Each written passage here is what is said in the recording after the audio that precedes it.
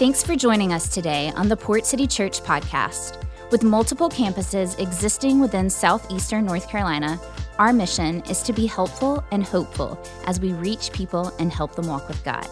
To learn more about the heart behind our church, we encourage you to visit us at portcity.church. Good morning.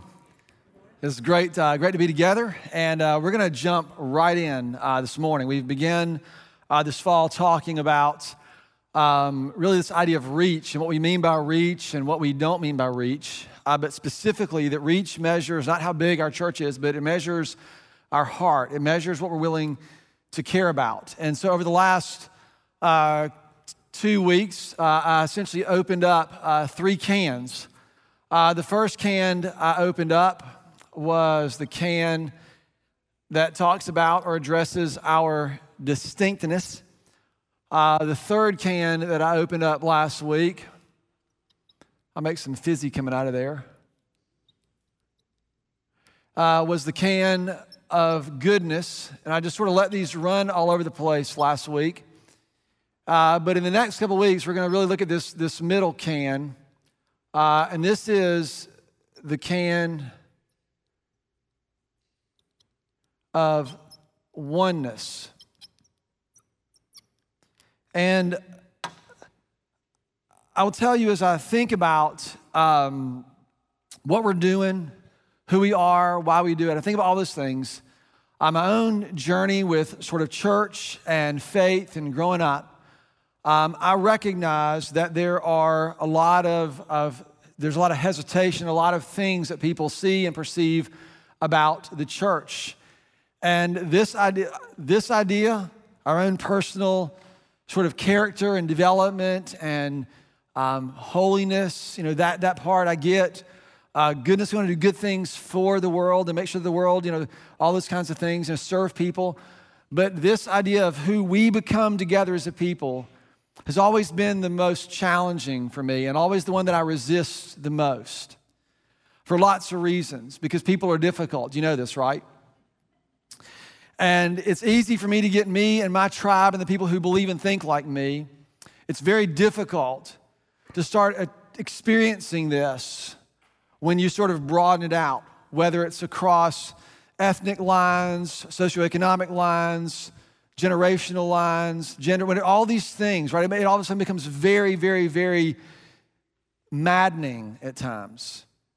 Yet this seems to be what God has called us or asked us into, just sort of by way of full disclosure. When I was wrestling with my own sort of, wrestling the ministry, first of all, I wanted to be an architect. That's what I wanted to be. That train came off the rails, and so then I began to bargain with God. I don't know if you've ever done this. When you feel like God wants you to do something, you start to negotiate with Him sort of the terms under which you're going to do this. And so I was negotiating with God. I'm 23, 22 years old, and I don't want to go in the ministry, and I specifically don't want to work for a church. I'd grown up in the church. I'd seen all the church splits, all the fun that is, moved around. I've done all those things. I didn't want to be a part of that. So I thought what we'll do is we'll do youth camps. I'll go in the ministry, but I'm going to do youth camps. What we're going to do is we're going to host our own youth camps. We had the whole resource to do this. And this is the great thing about youth camps. Kids come in for 5 days, and you speak to them. And guess what happens when you speak to them and you're decent for 5 days at a time? You are awesome. They think you are awesome. And you just bring in a brand new group of kids every 5 days, and those kids just think you're awesome. And you just get to be awesome all the time. And the reality is because they only know you once a week, no one knows the better, right? And there's none the wiser. And so that's what I thought, this will be my strategy, this is what we'll do. And so I began to just read and say, God, what is it that you have done? Again, I'm in my early 20s, and I'm trying to understand what God is saying through the scriptures as best I can. I kept seeing this idea of Him creating a people, a priesthood. There are all these words in there that just sort of, I couldn't get away from. And it is honestly, Matthew, where Jesus tells Simon Peter, upon this confession, that I am the King, that I am Lord, the Messiah, that I will build my church, and the forces of Hades shall not prevail against it.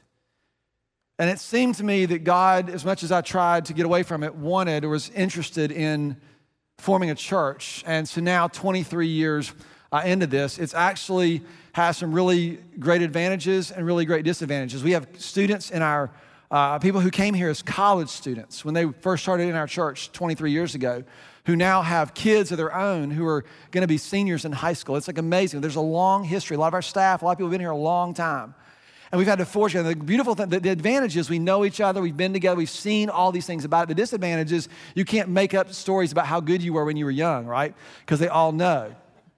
And so I can't tell them how cool it was. So this is sort of where I want us to consider what it means for you, certainly today, but also what it means for us. Yesterday, I was watching College Game Day. That's one of our Saturday morning rituals. Y'all watch College Game Day? No? Y'all got to watch College. It's like every day. It's like, coming to your city, right? I'm like, so we're get up in the morning. That's our thing. We get up and get breakfast, get a lot of stuff ready to go. And then at 9 o'clock, College Game Day comes on. And they have all these signs in the back of College Game Day. And there's always people trying to put up, their Venmo accounts to get money and all kinds of other things. And then there's also people who put up trying to get you to receive Jesus. So there's all these signs. And one of them said, and it caught my attention, because it says, follow Jesus, not the church.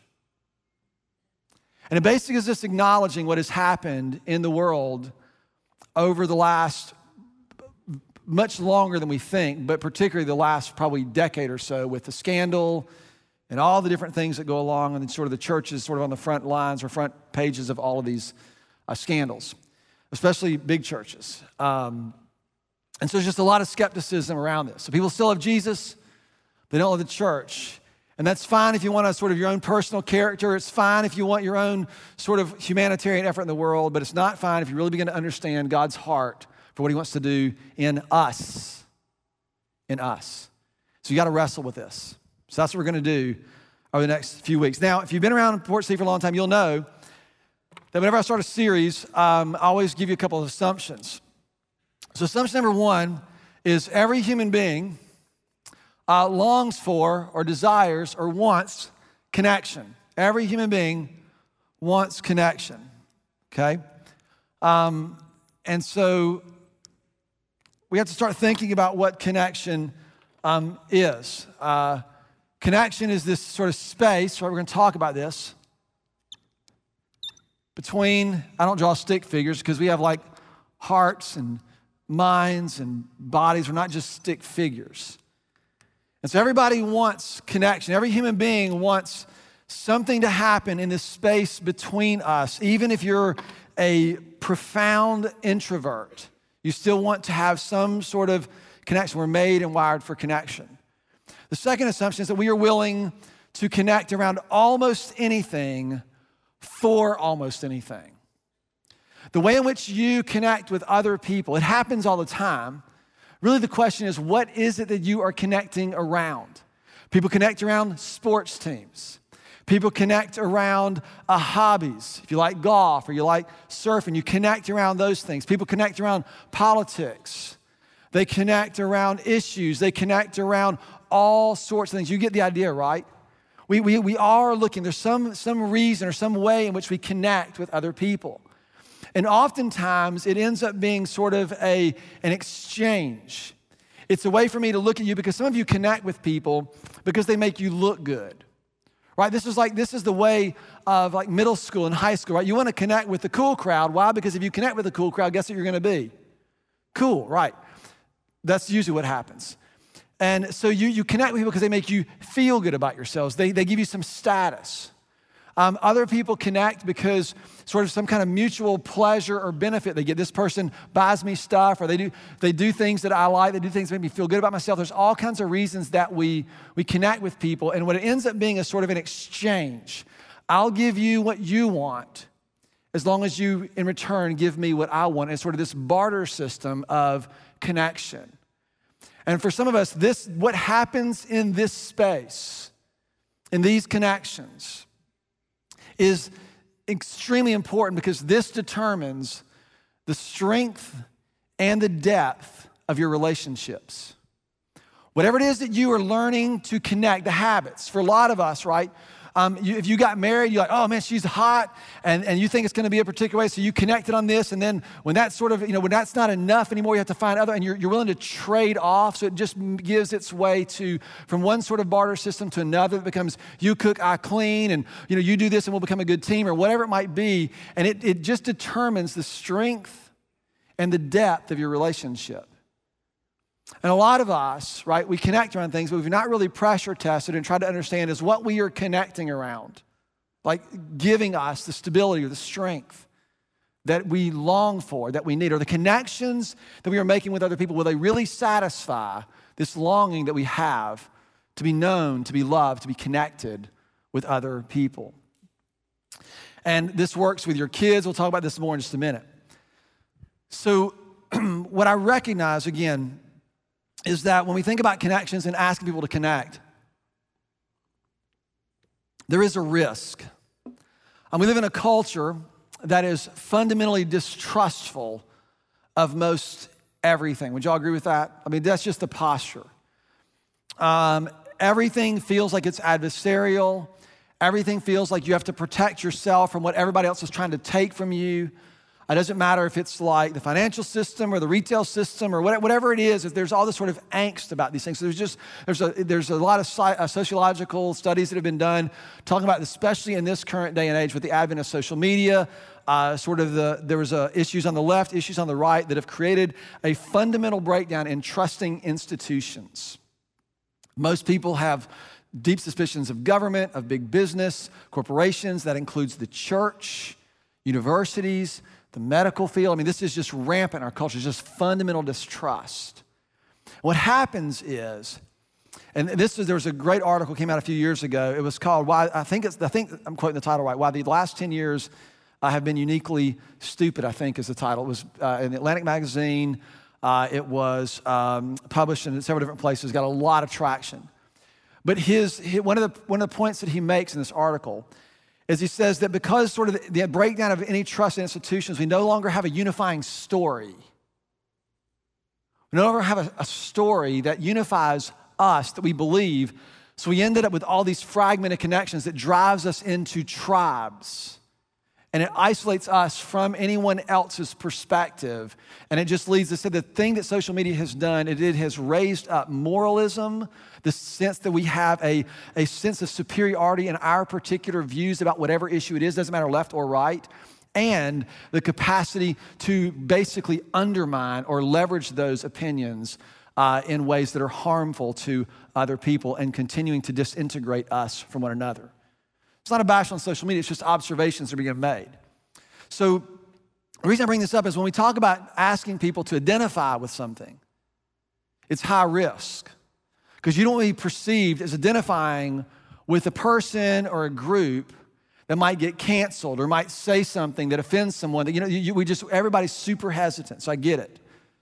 So I think we think about this, even as a church, is what we're asking of you, what we're asking of one another. I want to give you sort of two considerations. You might want to take a picture of this. We'll post it somewhere this week so you can reflect on. I think these are two questions worth asking and spending some time reflecting on. Question number one is, can we risk? Can you risk, can I risk becoming a more authentic expression of God's redemptive community in the world? Can we risk becoming a more authentic, distinct people, right? Who sort of embody this and then have redemptive impact or influence on the world around us? Would you risk that? And number two, the second thing is, can you set yourself inside a community that looks more and more like God's kingdom? Because all of us end up, right, in a connection point, and we'll connect for a moment, and then we stiff arm, we hesitate because we're not really sure what's going to happen here.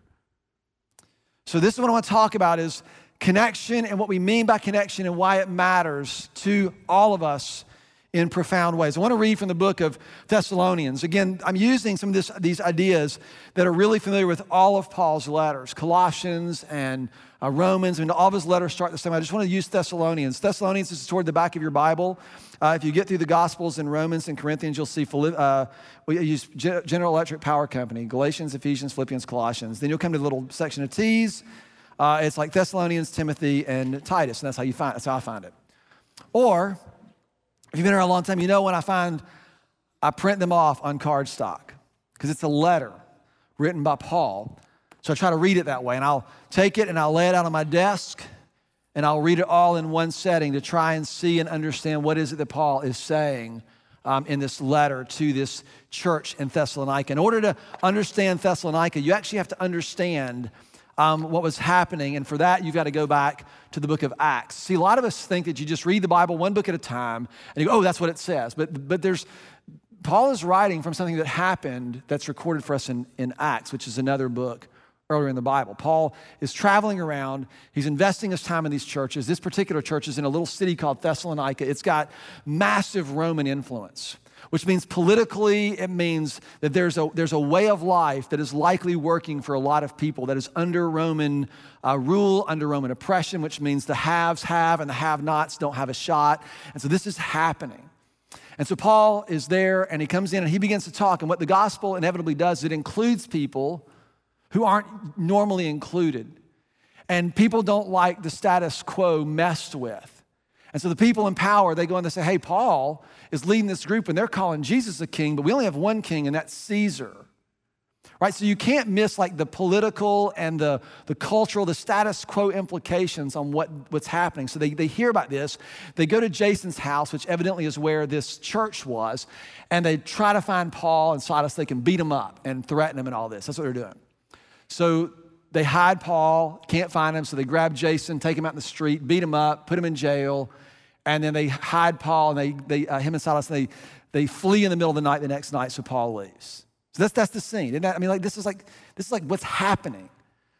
So Paul and them are in another city. Actually, Paul's out, so he writes a letter back to Thessalonica to his brothers and sisters, and here's how he begins. I want to just read so you get the tone. He almost always opens his letters with I've been praying for you, and here's why. And listen to what he says. Chapter 1, verse 2, we always thank God for you and continually mention you in our prayers. We remember before our God and our Father your work produced by faith, your labor prompted by love, and your endurance inspired by the hope in our Lord Jesus. Right? Do you feel this? Like, if you've written a letter to someone, most of us are just like, hey, what's up? K, and then 2 emojis. Like, Paul's like looking at them, and he notices, he wants to pray and thank them that they have been faithful in their labor. That they've been really, really faithful. They have worked and done things that they didn't know how it was going to turn out, but they stayed in it. They endured because of this hope that they have in Jesus. He writes these things down. And he goes and he says, for we know, brothers and sisters, loved by God, that he has chosen you because our gospel came to you not simply with words, but with power, with the Holy Spirit, and with deep conviction. Do you feel the tone here? Because this is not like cool things happening and everybody's like in a revival meeting. This is like in the thick of like disruption and tension and all these things. And he's like, you knew we were committed to these things. We believed in these things. And you saw evidence of that in the way we were with you. And then this last line gives us a clue. He says, you know how we lived among you for your sake. This is the tone of the letter that he's writing. If you keep reading, you'll start to notice some things that I think are important and will help me talk about what I want to kind of set this series up with. 1 Thessalonians, the next chapter 2, verse 3, for the appeal that we make, and I just want to read this out loud. For the appeal we make does not spring from error or impure motives, nor are we trying to trick you. On the contrary, we're not trying to please people, but God who tests our hearts. You know, we never use flattery, nor do we put on a mask to cover up our greed, for God is our witness. We were not looking for praise from people, not from you or from anyone else, even though as apostles of Christ, we could have asserted our authority. Instead, we were like young children among you. Just as a nursing mother cares for her children, so we cared for you. Because we loved you so much, we were delighted to share with you not only the gospel, but our very lives. What Paul is doing is he's setting this whole thing up, saying, look, I know there are people who've come in and they've used this platform or used this to sort of exploit you and to get things from you, and they've disappointed you. They've used it to build their own platforms, to build their own sort of brands, and that's maybe more of a modern version, but we know that people have used this to do that. But that's not who we are. And what he's basically doing is he's asking them, to trust him. He says, we lived with you. You know us. You know how we lived among you. We did not seek advantage for ourselves because of you, but rather we gave ourselves for you. He says that over and over again throughout his letters. And so what this gets me to thinking about is this idea, when I try to put all these things together, the implications of this. And last week we mentioned, and we used this idea that we want to deepen, right? We want to deepen in our idea of oneness. And what does this mean for us, for you and for me? What's interesting to me, what Paul is doing is Paul is talking about his own personal integrity. That's what he's talking about. He's like, we came to you and we weren't trying to do anything other than what we said we were going to do. So I think what we have to do, and all of us know this, that integrity, right? Integrity rests on a foundation of trust. Integrity requires, when I think about you and I think about me, we think about myself, in what ways do you need to deepen in your own integrity? A lot of us who don't have a good picture of integrity because we think that integrity simply means that you'll do what you say you're going to do. That's like the benchmark of integrity. You said you're going to be somewhere on time and you show up on time. You said you're going to get this thing done and you got that thing undone, that you're dependable and people can, they can trust you in a sense. But a lot of us have learned that we use our words for a lot of other reasons. And we would still hold that we have a sense of integrity. That sometimes the things that we say and even the things that we do don't actually match up with who we really are on the inside. There's a disconnect. I talk to people all the time, I've been doing this a long time, and some of it makes me a little bit jaded and cynical in times because the way people use words to get their way and to keep people at bay, right? To keep people from asking or pushing it any further, from connecting any deeper. But the word integrity, it does mean do what you say you're going to do. You should do that. But if you don't do what you say you're going to do, right, you should ask yourself why. Or if you do what you say you're going to do, you should ask yourself why. Because if it's only so people won't be disappointed in you, that just makes you a people pleaser. That doesn't make you have integrity. Integrity literally means, it comes from the Latin word that we use, if you remember in 7th grade math, an integer is a what? Any whole number. Integrity literally means whole. It means that all of who we are is integrated into one place. The strength and the depth of your connections is going to depend on what you learn to connect around, how you learn to connect with other people. And this evidently, this is where I think it's hard. It's for you to press your integrity. Are you a trustworthy person? If you were asking someone to trust you, are you a trustworthy person? Are you safe with someone else's trust? Of course it's a gut check. It should be a gut check. I talk to people who are married and they have kids and whatever. They're like, this matters because you have people who are looking to you.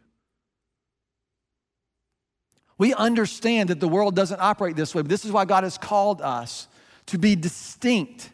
There's a distinction just that we become this kind of people. And that's really the second thing, right? It's not just about your integrity and my integrity. I think it's about a corporate integrity, a collective integrity. How are we? You realize that your integrity actually shapes who we are as a church. This is why it's risky. This is why it's hard.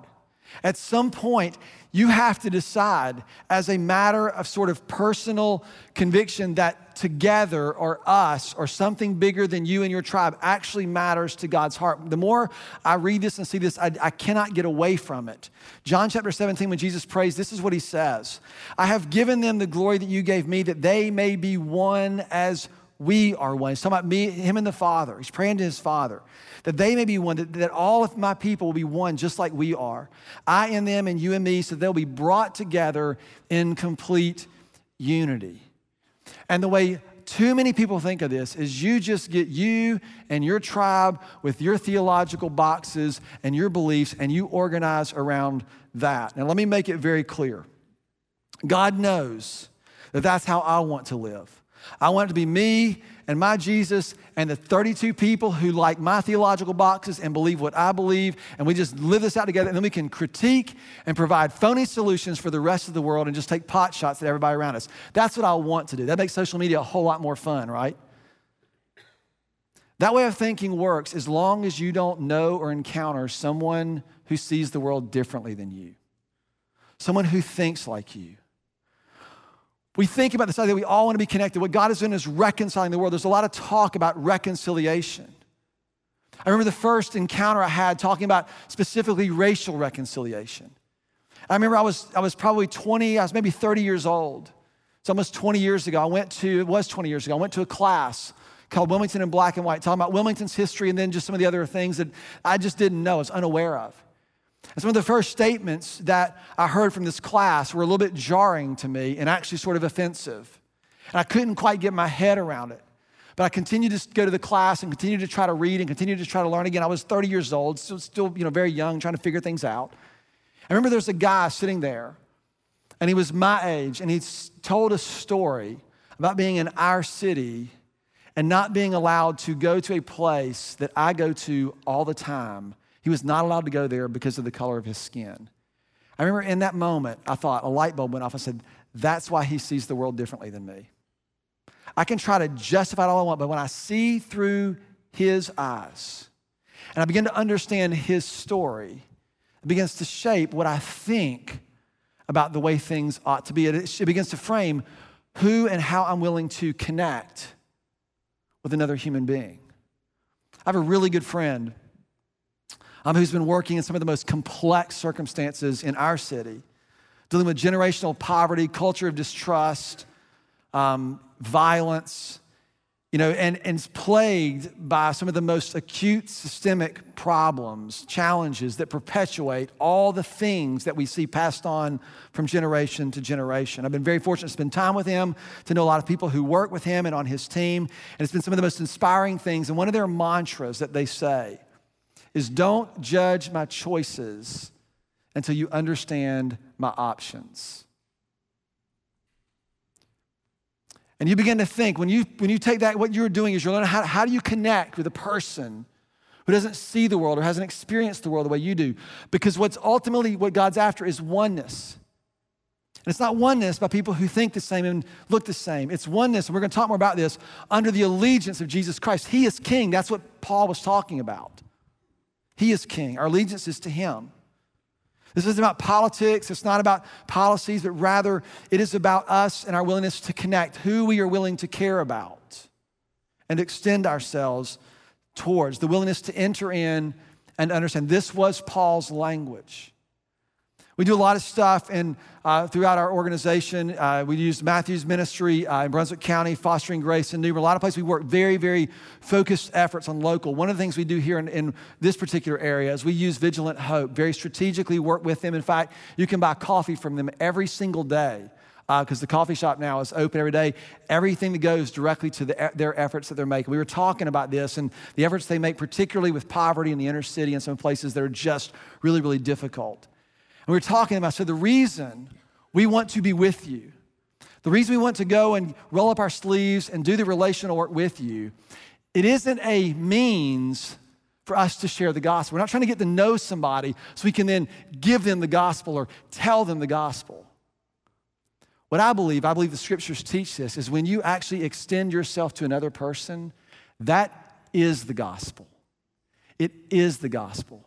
I'm not trying to minimize that we need to be able to articulate and to say things and to help someone understand the implications and how to find Christ. But I am saying that you don't love someone in order to convince them or persuade them that you're right. When you enter into another person's life, that is the gospel. Paul said, and look at what he says, right? He says, because I loved you so much, we were delighted to share not only the gospel of God, but our very lives as well. I don't think he was separating these two. I think he was just indicating that this is the way in which this gets done. We enter in with another person and we help them understand it. And again, the reason this is so important is God hasn't called us to change the world. He's called us to love the world. And that means that you and I have to learn how to trust that God's love is sufficient to do the work that he intends for it to do. It is so hard, so hard. One of the resources we're working, I want to read from this. This is what, let's read this together. We can make the mistake of thinking that oneness means sameness. Sameness makes oneness easy, doesn't it? You put a bunch of Duke fans in a room, it's all a piece of cake. You had a Carolina fan in, and it's like everything's come off the rails. You know this.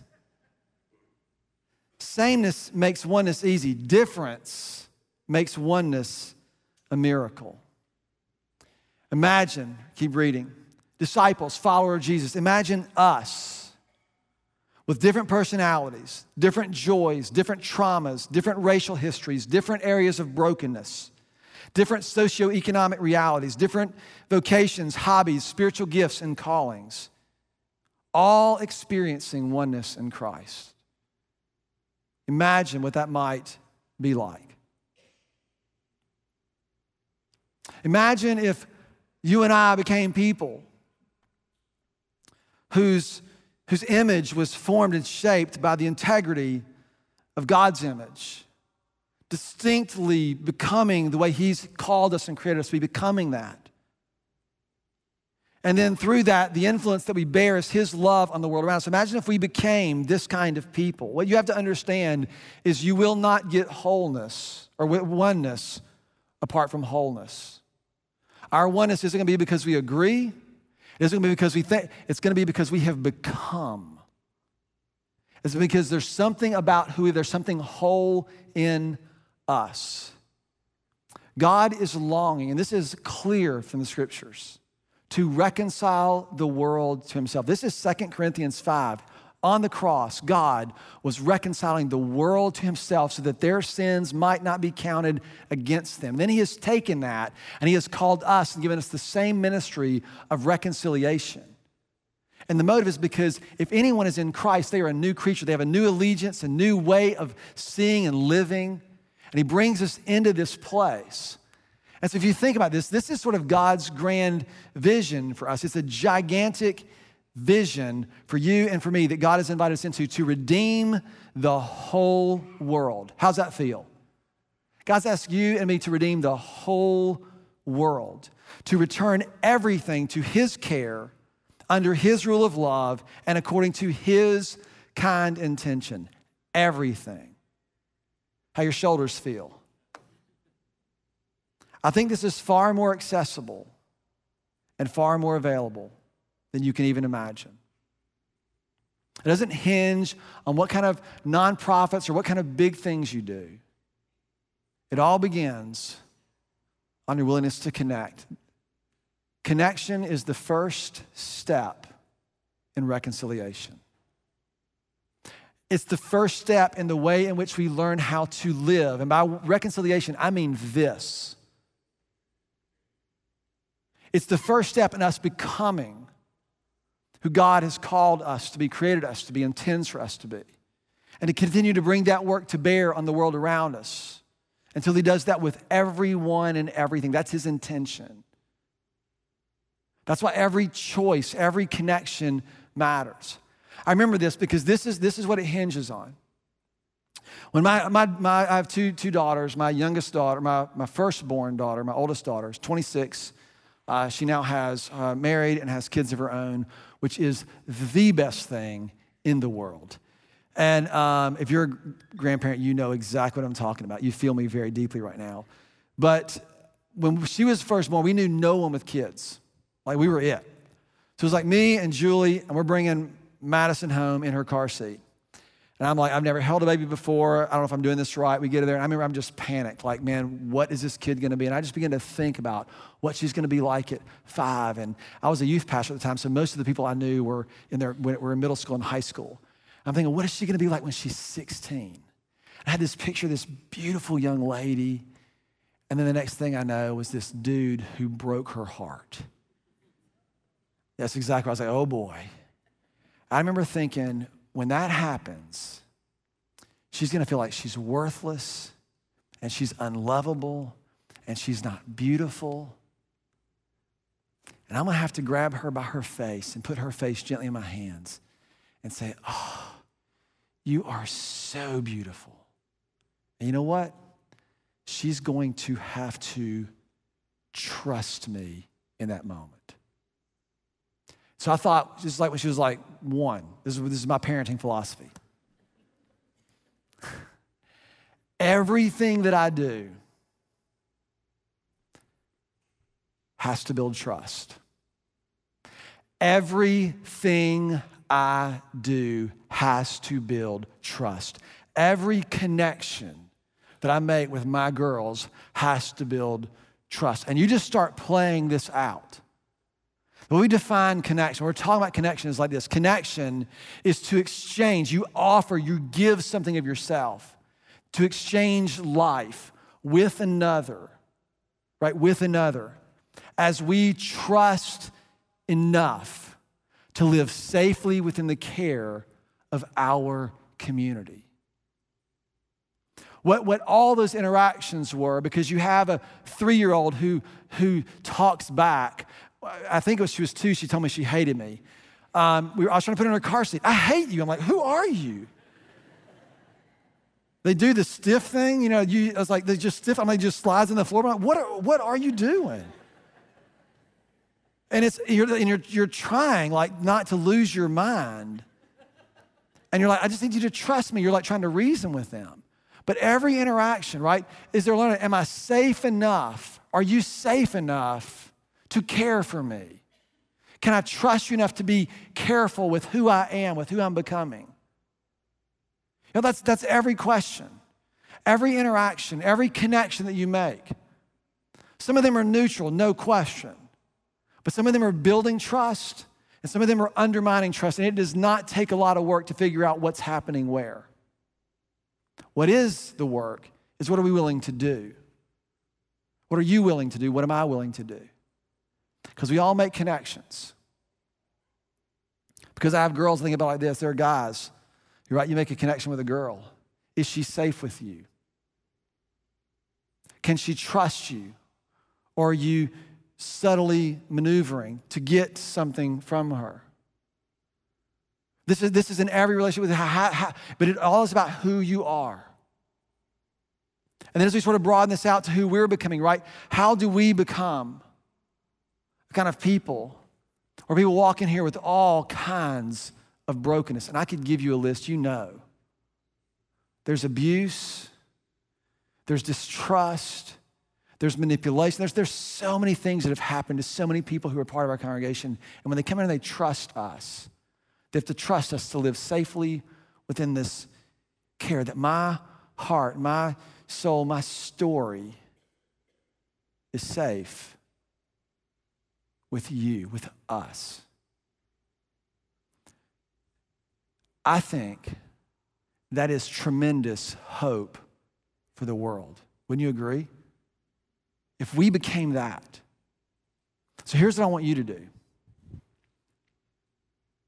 I want you to consider, who do you need to become? What kind of person do you need to become? I remember growing up and I would try to I had a bad temper. My goal was, I'm not gonna lose my temper. So the way you do that is you count to 10 before you act out. And this is what you do. You count to 10. You're like 1, 2, 3, 4, 5, 6, 7, 8, 9, 10. And you're still mad. You're just not doing anything about it. So I thought, what if I could become the kind of person for whom those behaviors were no longer probable and perhaps even possible? Could that happen? Could we be so formed and shaped? Who do you want to become? I'm not talking about feeling guilty about what you've done or the way you act or the way you're likely to. I'm talking about formation. I'm talking about your willingness, my willingness to yield ourselves in community to Christ and His Lordship. In what ways can you connect? These are all things that are available to us every single day this week that will all move us in one direction or the other if we'll simply be aware. Piece of cake, right?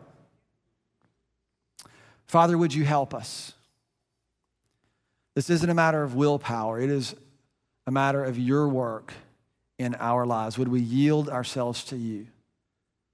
I know when I say things like that, anger or escape or manipulation, things that we have gotten steeped, patterns we have become steeped in, are so hard to break.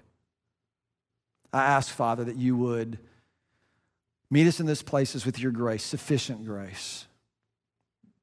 You would help us to be honest with ourselves, with each other.